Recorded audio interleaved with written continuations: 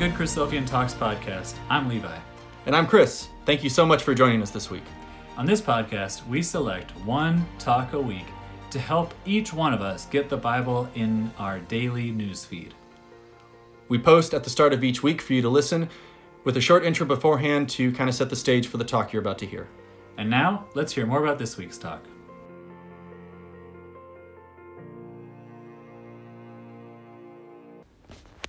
This week's class is by Brother Mark O'Grady. He gave a series at the Shippensburg Bible School in 2007 called All the Tithe is Holy. Today we're going to listen to Class 3, which is called Pure and Undefiled Religion.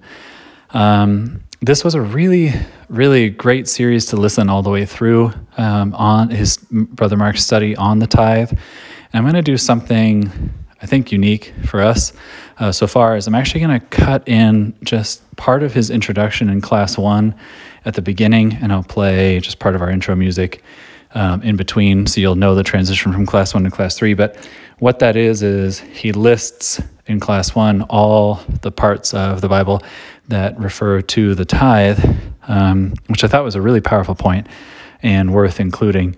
But Class 3, for me, was very impactful as a standalone class, as how the tithe translates to our kind of requirement, our calling to be hospitable and loving and inclusive to members of our ecclesia and all of God's children in and outside of the ecclesia.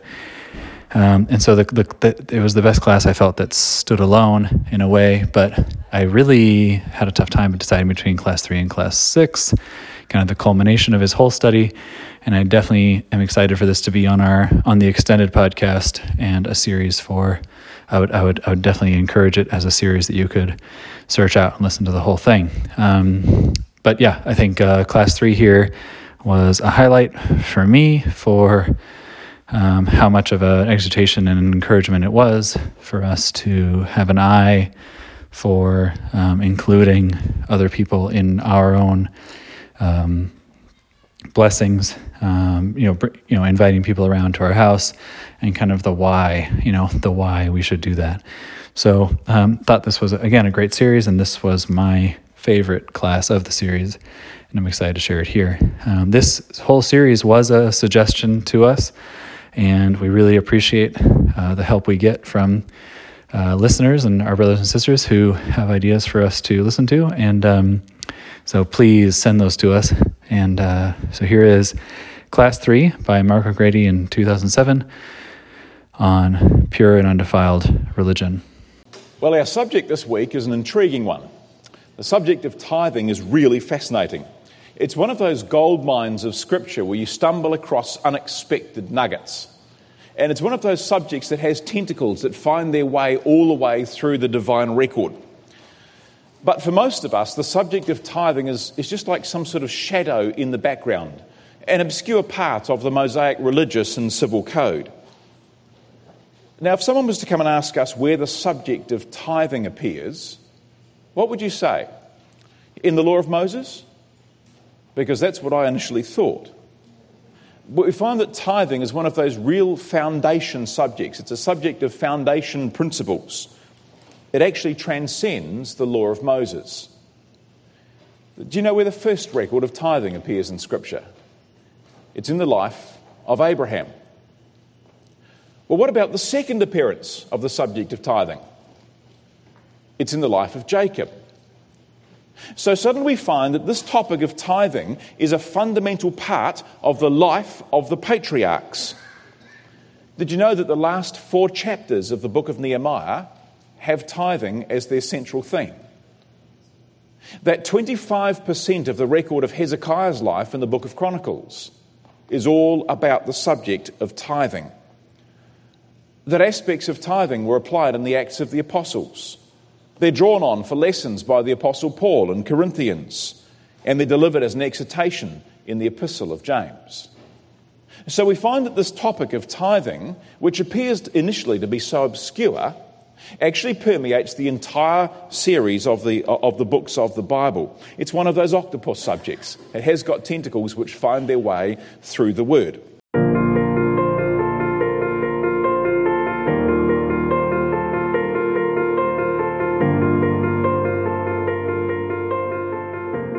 Right, pure religion and undefiled. We read in Matthew 22, "Master, which is the great commandment in the law?" Jesus said unto him, "Thou shalt love the Lord thy God with all thy heart, with all thy soul, and with all thy mind. This is the first and great commandment. And the second is like unto it, Thou shalt love thy neighbour as thyself. On these two commandments," says Christ, "hang all the law and the prophets." And in that remarkable statement, the Lord is telling us that there are two pillars upon which all the law and the prophets hang. Two great principles which support the fabric, the entire fabric of the truth. The first principle is, "Thou shalt love Yahweh thy God." So it starts with God. It's about God himself, his truth, his word, his holiness, his ways, with all your heart. And then secondly, he says, to love thy neighbour. In other words, to take all those principles of our love for God and turn around and practically apply them in a way of life, in our behaviour towards others. So the first commandment establishes a divine principle that begins with a love of God. The second involves a practical application of that in a way of life towards others. Now, in the truth, doesn't our life occupy those same two dimensions? That our foundation as a community is based upon a love for God, for his holiness, his word, his ways. But then it also must be shown in a practical way of life on the other. Now, in our last study, we looked really at the first of those two aspects, didn't we? We looked at our commitment to God and to the ecclesia, to the work of the tabernacle, ministering in the ecclesia of the living God. It's a tithe that was given to support the worship of God. But if the truth stops there and is not reflected in our behaviour at home or with our friends or in the workplace, then what use is it? If our attitude towards God and all the formal structural part of our worship together is not given active demonstration in our daily lives, then how valuable really is it? And this morning we're going to turn to this second pillar. We're going to look at a practical outworking of all those principles, but this time demonstrated in our behaviour towards others. As James describes it, a conversion of faith into works. So our study this morning is about practically applying these principles of tithing, but as a way of life. In particular, we're going to look at the subject of care for our brethren. You know, in today's affluent society, in the world in which we live, or are blessed to live in, there's a social security system, and it's designed to ensure that there's no need for many beggars to live on the street. And as a result, because of the affluence that we live in, the issue of personal need is often hidden. But that doesn't mean that it doesn't exist. You know, when the Apostle John addressed this issue, he was very specific, quite blunt, quite to the point. He said, "Whoso hath this world's good, and seeth his brother have need, and shutteth up his bowels of compassion from him, how dwelleth the love of God in him?" 1 of John chapter 3 and verse 17. And we're going to find this morning that there was wonderful wisdom, tremendous wisdom and goodness in the law of tithing in the way in which it very explicitly addresses this issue. And this morning, as we're going to go through these details in a comparatively obscure little part of the section on tithing, just marvel, brothers and sisters, at the meticulous detail that's in the divine law and the depth of principle and lessons that it brings out for us in daily life. Did you know that there were actually two completely different tithes? The tithe that we looked at yesterday was the well-known one. It's the annual tithe, 10% of the Israelites' produce, which was taken down and contributed at the tabernacle for the work of the worship at the tabernacle. But in addition to that, there was actually a completely different tithe. It had a totally different objective and purpose. It didn't happen every year. It happened once every 3 years. In fact, it's referred to in Scripture as being the year of the tithe, and it was every 3 years. Its focus was domestic rather than tabernacle-based. In fact, it had nothing to do with the tabernacle, but it had everything to do with how the principles of the truth were lived at home in daily life. I'd like you to come with me to Deuteronomy and chapter 14.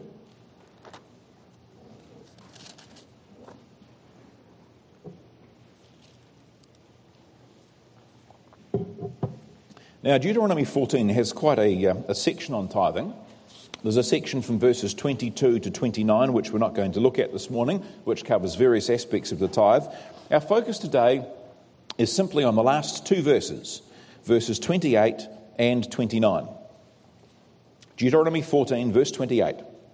At the end of 3 years thou shalt bring forth all the tithe of thine increase the same year, and shalt lay it up within thy gates. Now note here, when it says all the tithe, literally it simply means a whole 10%. So it's not talking about all the normal annual tithe. It says at the end of every 3 years, you should take a whole 10% and lay it up within thy gates. And the Levite, because he hath no part nor inheritance with thee, and the stranger, and the fatherless, and the widow, which are within thy gates, shall come and shall eat and be satisfied, that Yahweh thy God may bless thee in all the work of thine hand which thou doest. Now, what differences do you note there between this 3-yearly tithe and the annual tithe? Well, obviously, first of all, it took place every 3 years. It wasn't every year. It was not for the priests or for the tabernacle. It was for the Levites who dwelt all over Israel. It was for the stranger, the fatherless, and the widow. And it emphasises that it's within thy gates. It's not carried down to the tabernacle. Now, as we know, the law of Moses made a lot of provisions for the poor, didn't it?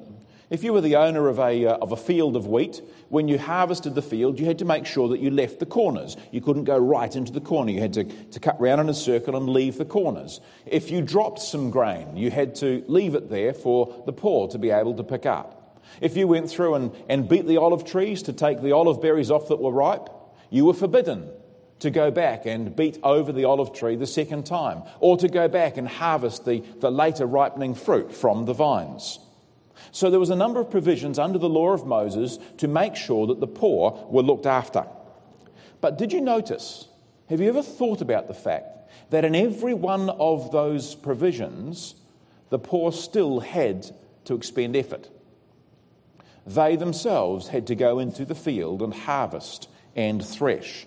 They still had to pick, to glean, to thresh. But this particular law was different. This wasn't a gathering on their part. This is a gathering on my part. The tithe was not of raw materials. It was a tithe of processed product, of grain, of oil, and of wine.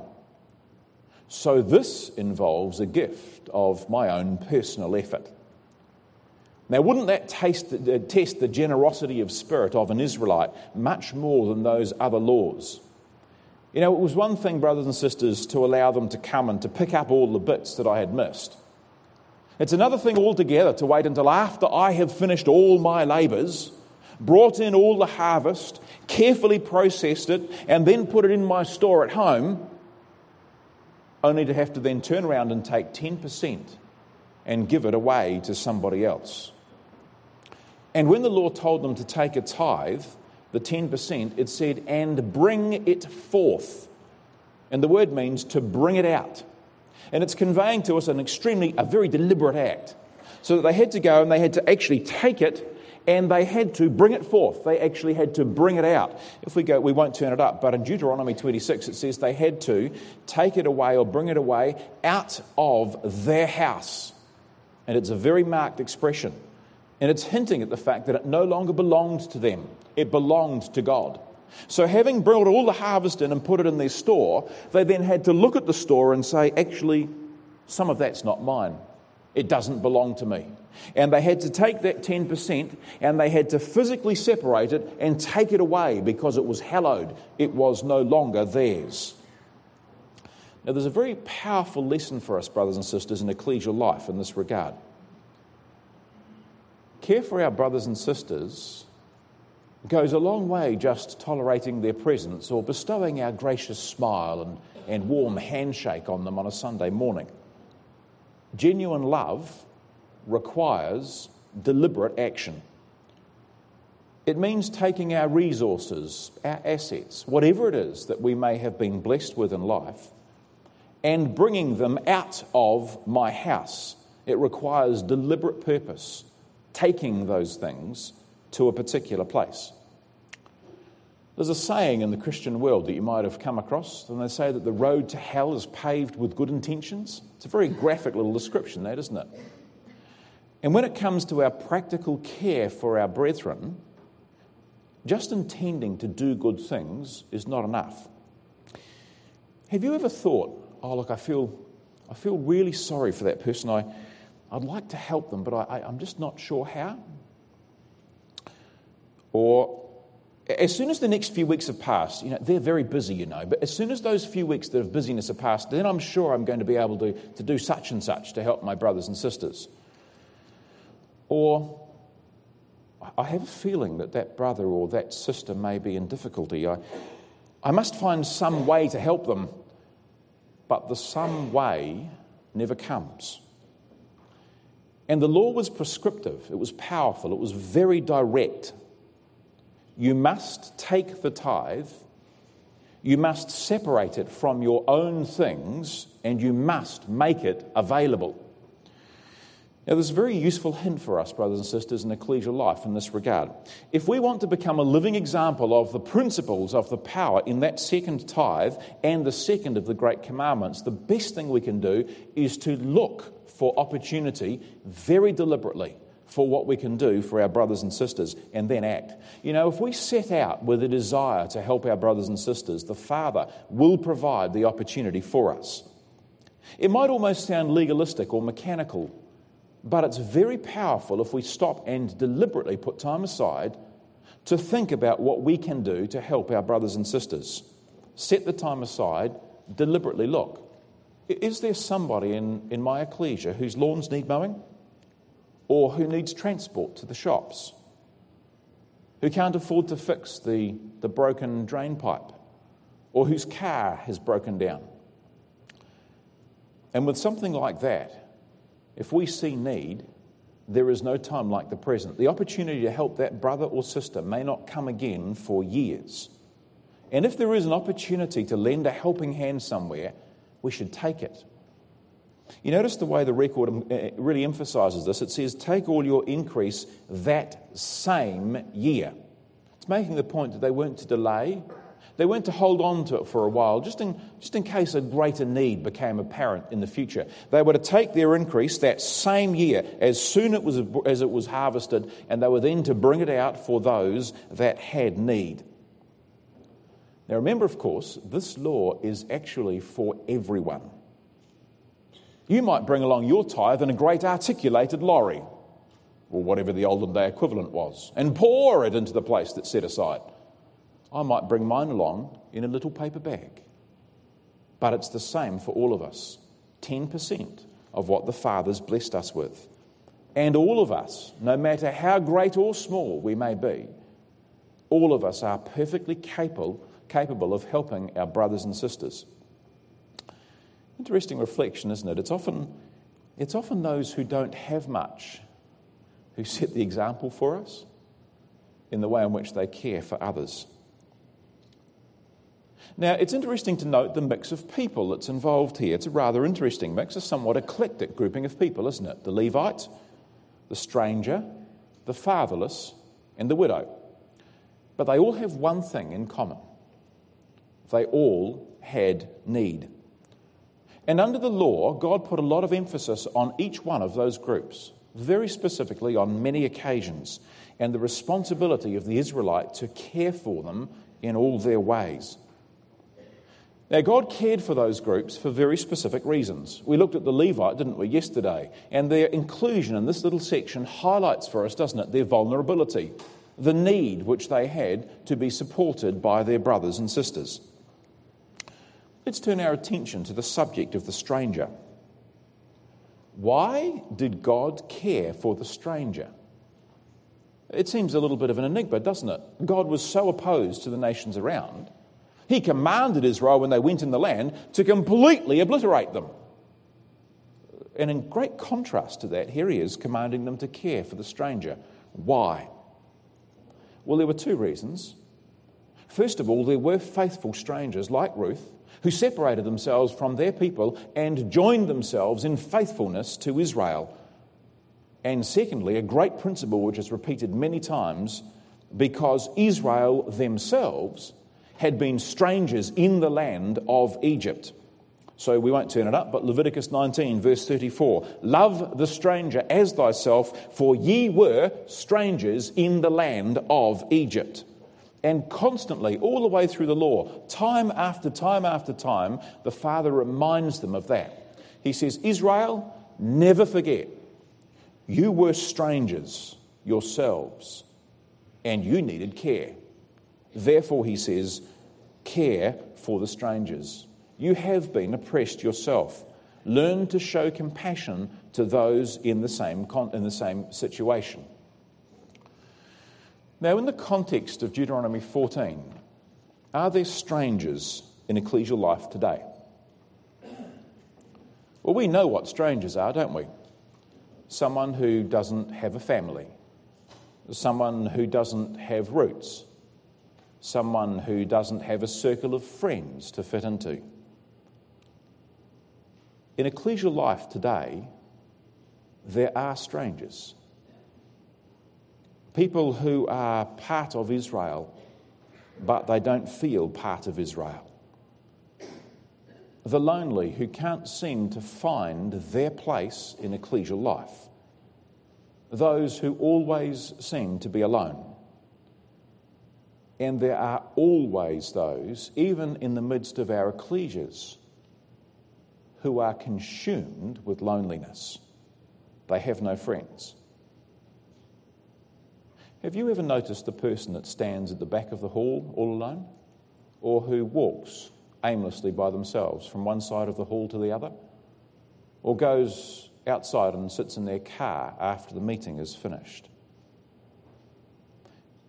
Brothers and sisters, as people who have been called as strangers ourselves, we should look for those in our midst who need our compassion and friendship. Look for the opportunity to bring them into ecclesial life. Befriend them. Speak to them. Include them in our circle of friends. Well, what about the subject of the fatherless and the widows? What stands out about the subject of the fatherless and the widows? One feature: they're defenceless, aren't they? There's nobody there to fight their battles. No one to labour to obtain food for them, to provide for their tables. They have to fend for themselves in a hostile world without the strength, the support, the kindly firmness of Dad's arm. You know, brothers and sisters, there are many in ecclesial life today who lack the man's arm to lean on, who lack the strength of a father in a house to provide for their needs and to protect them. Widows as such these days are not so common. In the days of old, there used to be many widows due to the ravages of war and sickness. Today's society has reduced the number of widows created by such means. But tragically, there is something more dreadful than war, more ravaging than illness on family life. And it's the insidious influence of a world that says that marriage is not for life. And we have faithful sisters, sometimes brothers, who understand the sanctity of the marriage vow and yet nevertheless have been left to bring up children alone. Brothers and sisters, those of us who are secure in our own family homes, can we ever begin to comprehend the loneliness that is the widow's lot? The solitary chair, the silent evening, decisions made alone, burdens unshared. Who is it, brothers and sisters, that provides for the fatherless and the widows? Listen to these words from the Psalms. Sing unto God, sing praises to his name, extol him that rideth upon the heavens by his name, Yah, rejoice before him, a father of the fatherless and a judge for the widows is God in his holy habitation. That's Psalm 68, verses 4 and 5. And the Lord made this lesson very, very plain to Israel. Deuteronomy 24, thou shalt not pervert the judgment of the stranger, nor of the fatherless, nor take a widow's garment to pledge, but thou shalt remember that thou wast a bondman in Egypt, and Yahweh thy God redeemed thee thence. Therefore I command thee, he says, to do this thing. So, brothers and sisters, let's remember from whence we've come. That God has taken us as strangers and brought us into his family. God's redeemed us. And let's learn to be generous to our brothers and sisters. How? How do we convey our tithe? How can we reach out and touch that need? How can we alleviate burdens? Well, the law of tithing actually gives us some very valuable practical hints in this regard also. Let's look back again at Deuteronomy chapter 14 and notice the little phrase there in verse 28. At the end of 3 years thou shalt bring forth all the tithe of thine increase the same year, and shalt lay it up within thy gates.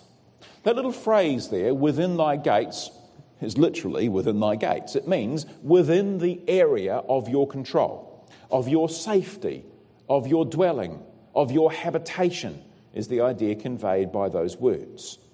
It can be used of the gates of the house or of the city. But basically, brothers and sisters, the concept that's being conveyed here is it's at your place.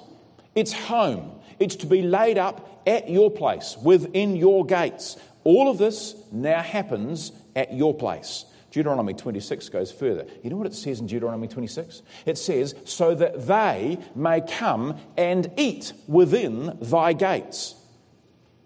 In other words, the needy were able to come to your place and to eat of that tithe. So how can we best, brothers and sisters, extend support to those that need it in ecclesial life? And the answer is, at our place, in our homes. It's the spirit, isn't it, of Isaiah 58, verse 6. Is not this the fast that I have chosen, to deal thy bread to the hungry, and that thou bring the poor that are cast out to thy house? Or the words of the Apostle Paul, Romans 12. Be kindly affectioned to one another with brotherly love, he says, in honour, preferring one another, distributing to the necessity of saints, given to hospitality. Hospitality means bringing people into our homes. It's interesting, isn't it? But the practice of entertaining people in the home is actually becoming a dying art. And as the pace of society becomes more rushed, and the emphasis of everything seems to be on making life more convenient and more easy and as instant as possible, the idea of all the cost and hassle of bringing people into our homes and entertaining them or caring for them there, it just becomes less and less attractive, doesn't it? Now, I don't know about your country, but I've certainly in mine observed over the last few years an enormous drop-off in the amount of entertaining that's done in the home. And when we say entertaining, we mean bringing people in and sharing fellowship together in the home. Do you remember the sister who always used to put some extra food in the pot on Sunday morning? Just in case. Just in case somebody came to the meeting who didn't have anywhere to go afterwards, so she could invite them back. As a privilege, she saw it, to her place. In ecclesial life, look for those who entertain, who bring others into their homes, because inevitably they will be the ones who have a significant influence upon your ecclesia. If you ever see a couple or a family that's busy in the work of the truth, inevitably you will find that they're hospitable as well. Well, what is it, brothers and sisters, that's so good about having someone into our home? Well, number one, it gives us the opportunity to be a servant, doesn't it? To minister to their needs. It's an opportunity to show kindness, love, and warmth in a way that can't be conveyed by a cheque or some money posted in the mail. It provides friendship, companionship. It shows that we genuinely value our brothers and sisters. It helps us become real people as far as they're concerned.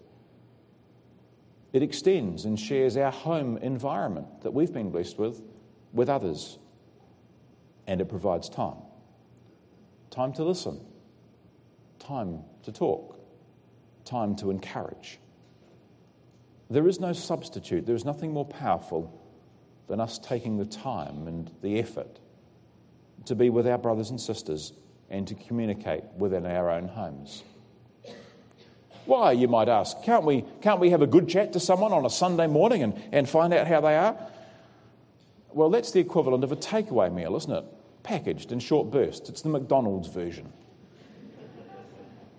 Have you ever noticed that if you've been to someone's house or had them around to your place for a meal, that afterwards it seems to build a bond and a closeness, a friendship there? Another word for it would be fellowship, wouldn't it? Somehow we feel closer to that person.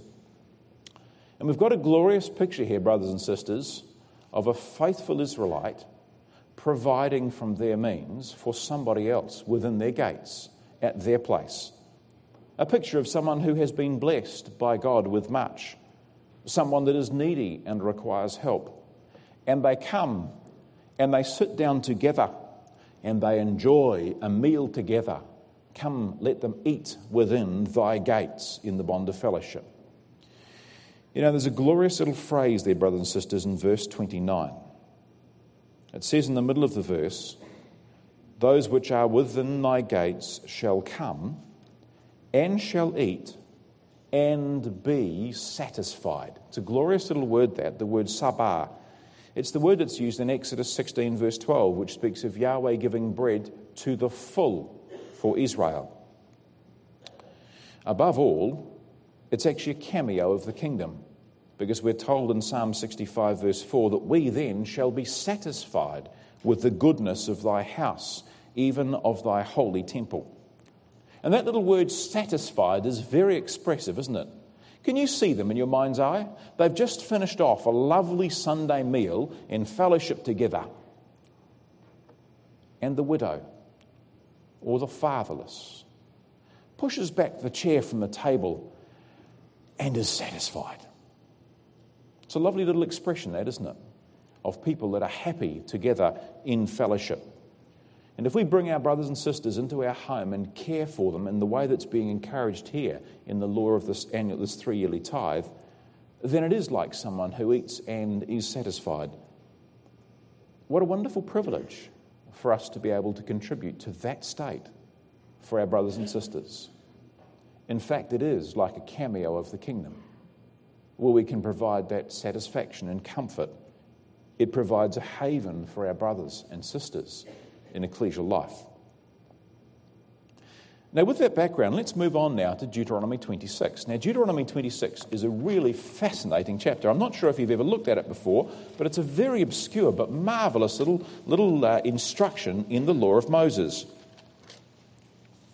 Deuteronomy 26 actually covers or includes two declarations, two solemn declarations that the Israelites were commanded to make in the presence of their God. They're declaratory statements, where an Israelite is commanded to come and actually make a declaration in the presence of God. The first one, verses 1 to 11, is a declaration that Israel had to make after bringing their first fruits. The second, verses 12 to 15, was a solemn declaration that an Israelite had to make in the presence of God formally after fulfilling his responsibility in the year of the tithe. This tithe once every 3 years. It's interesting to note that the first fruits and the tithing often go together in the way in which they are referred to in Scripture. One begins the harvest, the other completes the harvest. Now let's look at verse 15 to start with. This is their plea. When they speak to God, they ask him, "Look down from thy holy habitation from heaven, and bless thy people Israel, and the land which thou hast given us, as thou swearest unto our fathers, a land that floweth with milk and honey." So they're pleading for God's blessing upon them after they've given this declaration. Now the first question we have to ask is, why? Why did God encourage them or instruct them? Verse 12, "When thou hast made an end of tithing, all the tithes of thine increase, the third year, which is the year of tithing, and hast given it unto the Levite, the stranger, the fatherless, and the widow, that they may eat within thy gates and be filled, then thou shalt say before Yahweh thy God, I have brought away the hallowed things out of mine house, and also have given them unto the Levite and unto the stranger, to the fatherless and to the widow, according to all thy commandments which thou hast commanded me. I have not transgressed thy commandments, neither have I forgotten them. I have not eaten thereof in my mourning, neither have I taken away aught thereof for any unclean use, nor given aught thereof for the dead. But I have hearkened to the voice of Yahweh my God, and have done according to all that thou hast commanded me." Isn't that an all-pervasive declaration of integrity? I have done everything that God asked me in regard to this particular commandment. Why? Why did God require such a solemn declaration to be formally made in his presence? Well, the first reason is summed up, I guess, in the word accountability. There was something so important about this duty that after the Israelite had completed it, God held him personally accountable. He had to account to God for it. And this statement is a personal statement by someone who is being called to account by God as to whether he has honoured and observed this commandment or not. This is an indication that God doesn't treat this subject lightly. It's a very unusual step in the law to have a personal declaration of this intensity. So accountability is conveyed by it. But the second thing, brothers and sisters, is a very practical thing that comes from this particular obligation. Remember, we considered the fact that a little earlier this morning that to actually intend to do something nice for somebody is very different from actually doing it. We all recognise the importance of caring for our brothers and sisters, but it's just that other things of life seem to get in the way, and we never quite get around to it. So let's take ourselves and put ourselves there in the record in Deuteronomy 26. Go out on the hills at night, appear before God, and go to make the declaration and know that we haven't actually done it. Could you make the declaration? No. All you could do is look down and shamefacedly say, well, actually, I can't say that. I haven't done it yet. And hurry off to go and get it done so that we then can appear before God and say, we've done what you asked us to do. We shall all stand before the judgment seat of Christ. Every one of us shall give account of himself to God, says Paul, Romans 14, verse 10. So we ask ourselves the question, well, is this perhaps a hint? Do you think that Deuteronomy 26 could be giving us a hint that this may be one of the things that we are examined on when we give account of ourselves at the judgment seat of Christ? We won't turn it up. But in the parable of the sheep and the goats, the Lord says to those on his right hand, I was hungry, you fed me. I was thirsty, you gave me to drink. I was poor, in prison, you visited me. And those who have been accepted say, Lord, when did we do that for you? And he said, in that you did it for the least of these my little ones, you did it for me. Brothers and sisters, that would suggest to us, wouldn't it, that it will be one of the things which we are called to give a personal statement of accountability on before God when our Lord returns. Then in verse 14, The Israelite then needs to add this unusual little expression. He said, I have not eaten thereof in my mourning, neither have I taken away aught thereof for any unclean use, nor given aught thereof for the dead. And we say, well, what's this lesson that's associated with the tithe and the eating of it and the subject of uncleanness? Well, the first thing to note is that this is talking here, brothers and sisters, not about the act of eating. It's actually talking about the state of the eater. So here was an Israelite who faithfully followed the law. He'd been faithful and generous. He'd put aside the things that were required for his brothers and sisters. With unstinting kindness, he'd called them in and he'd allowed them to participate in what he had provided. He showed love, mercy to those who needed it. He'd sent them away laden with good things. What a wonderful example of kindly affection. It was not enough. There was another element required. It did not suffice. Mere kindness and goodness to our fellow man by itself, brothers and sisters, is not enough. In order to satisfy God, this man, when he gave that tithe, had to be clean in the process. It was an integral part, brothers and sisters, of their activities and their worship. Good works are not enough by themselves. It must be accompanied by a state of holiness before God. Let's have a closer look at the three statements which are made there in verse 14. First of all, he says, I have not eaten thereof in my mourning. The idea of pain, sorrow, or affliction, sometimes as a consequence of our own wrongdoing. It also has the idea of bereavement, because somebody next to us has died. We've lost a near kinsman. He said, I have not taken away thereof in my uncleanness, or when I was unclean, and I've not given thereof for the dead. Now note this carefully. There are three statements there, and statements 1 and 2 relate to the holiness of the giver. Statement 3 relates to the holiness of the receiver. The translation there is, I have not given thereof for the dead, is a bit clumsy. It should be rendered, I have not given thereof to one defiled for the dead. Rotherham has an interesting footnote or a marginal note in that regard. So here's a promise, I've not given this tithe to somebody who was defiled for the dead. It has the idea of someone who was made unclean by contact with a dead body. Now, cleanness under the law, as we know, was accorded great weight and importance. It was an integral part of all worship activities. An Israelite who approached before God to worship while ceremonially unclean was cut off from his people. A priest who approached before God unclean died. And here's this aspect of cleanness being brought in here in terms of two declarations about the holiness of the giver and one declaration about the holiness of the receiver. And the lesson's very clear, brothers and sisters, that as we extend mercy and loving kindness to others as commanded by God, there is no excuse for us defiling God's holiness. And the principles of cleanness must still be maintained. First of all, the giver had to be clean. Well, that's logical, isn't it?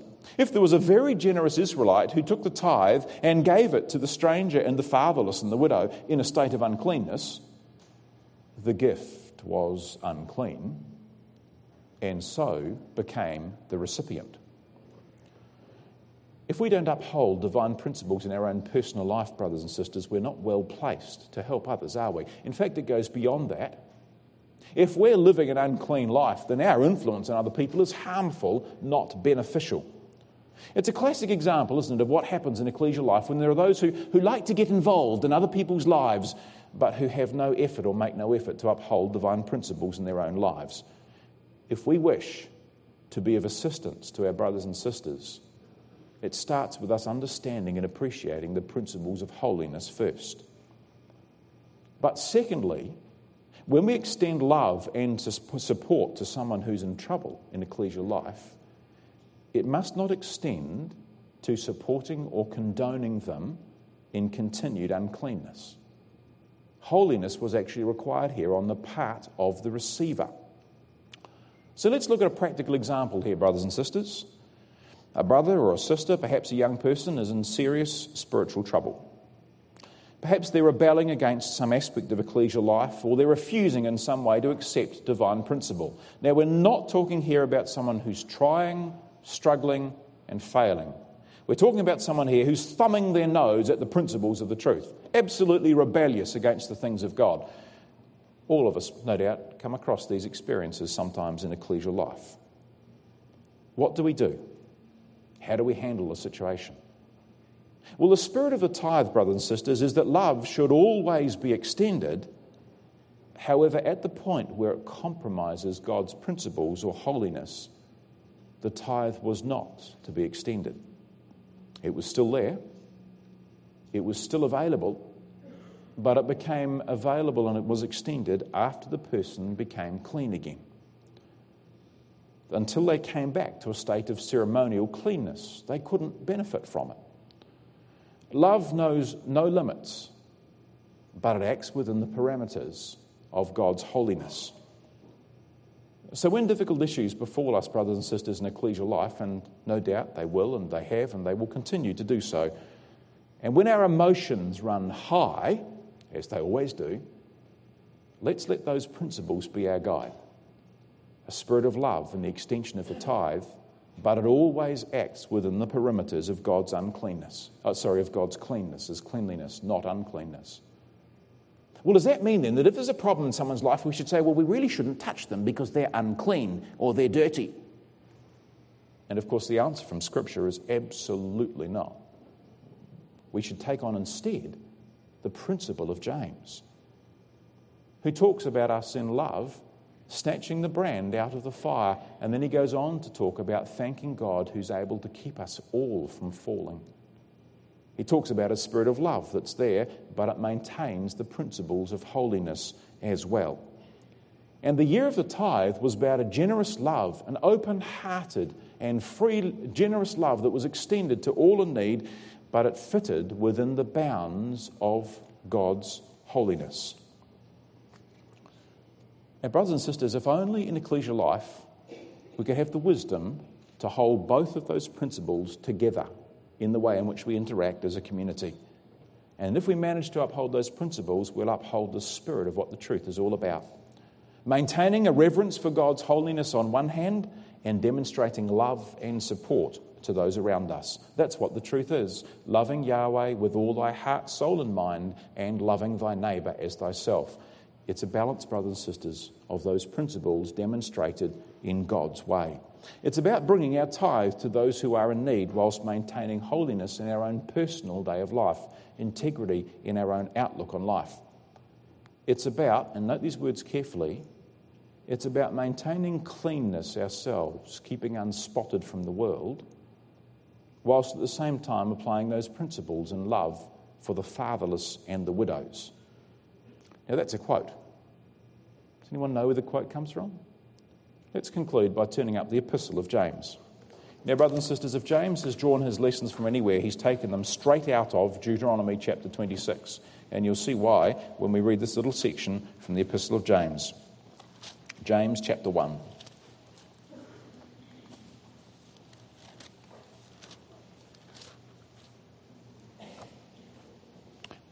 Verse 27.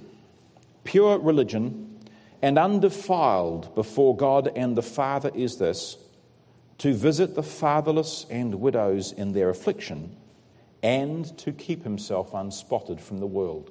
Now, isn't that an interesting blend of concepts? To visit the fatherless and the widow in their affliction, and to keep oneself unspotted from the world. Those are the elements drawn out of Deuteronomy chapter 26. So, brothers and sisters, what was the year of the tithe? It was pure religion. Pure religion, in the words of the Apostle James.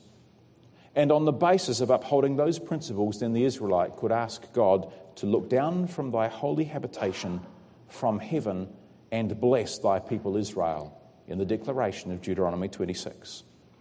So, brothers and sisters, if we can exhort ourselves in our own personal lives to uphold those principles, to keep ourselves unspotted from the world, that's loving Yahweh with all thy heart, soul and mind, and to visit the fatherless and the widows in their affliction, it's pure religion.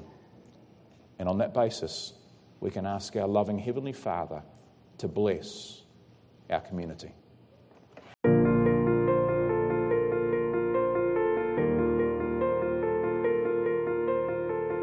Thank you for listening to the Good Christadelphian Talks podcast. Please subscribe for new episodes and leave a review on Apple Podcasts or whichever service you are listening from to help people find the show when they search for it. If you enjoyed this talk, share it on social media so other people can find it too. For show notes and links to the talk that you just listened to, visit our show page at anchor.fm/GCT. We want to encourage everyone to share their thoughts from the talk this week on Facebook or Instagram, where we are at Good Christadelphian Talks, or on Twitter, where we are at GCT_podcast. If you know of a great talk, we want to know about it too. Send a suggestion to goodchristadelphiantalks@gmail.com or message us on any of our social media platforms. Thank you for listening. God bless, and talk to you next week.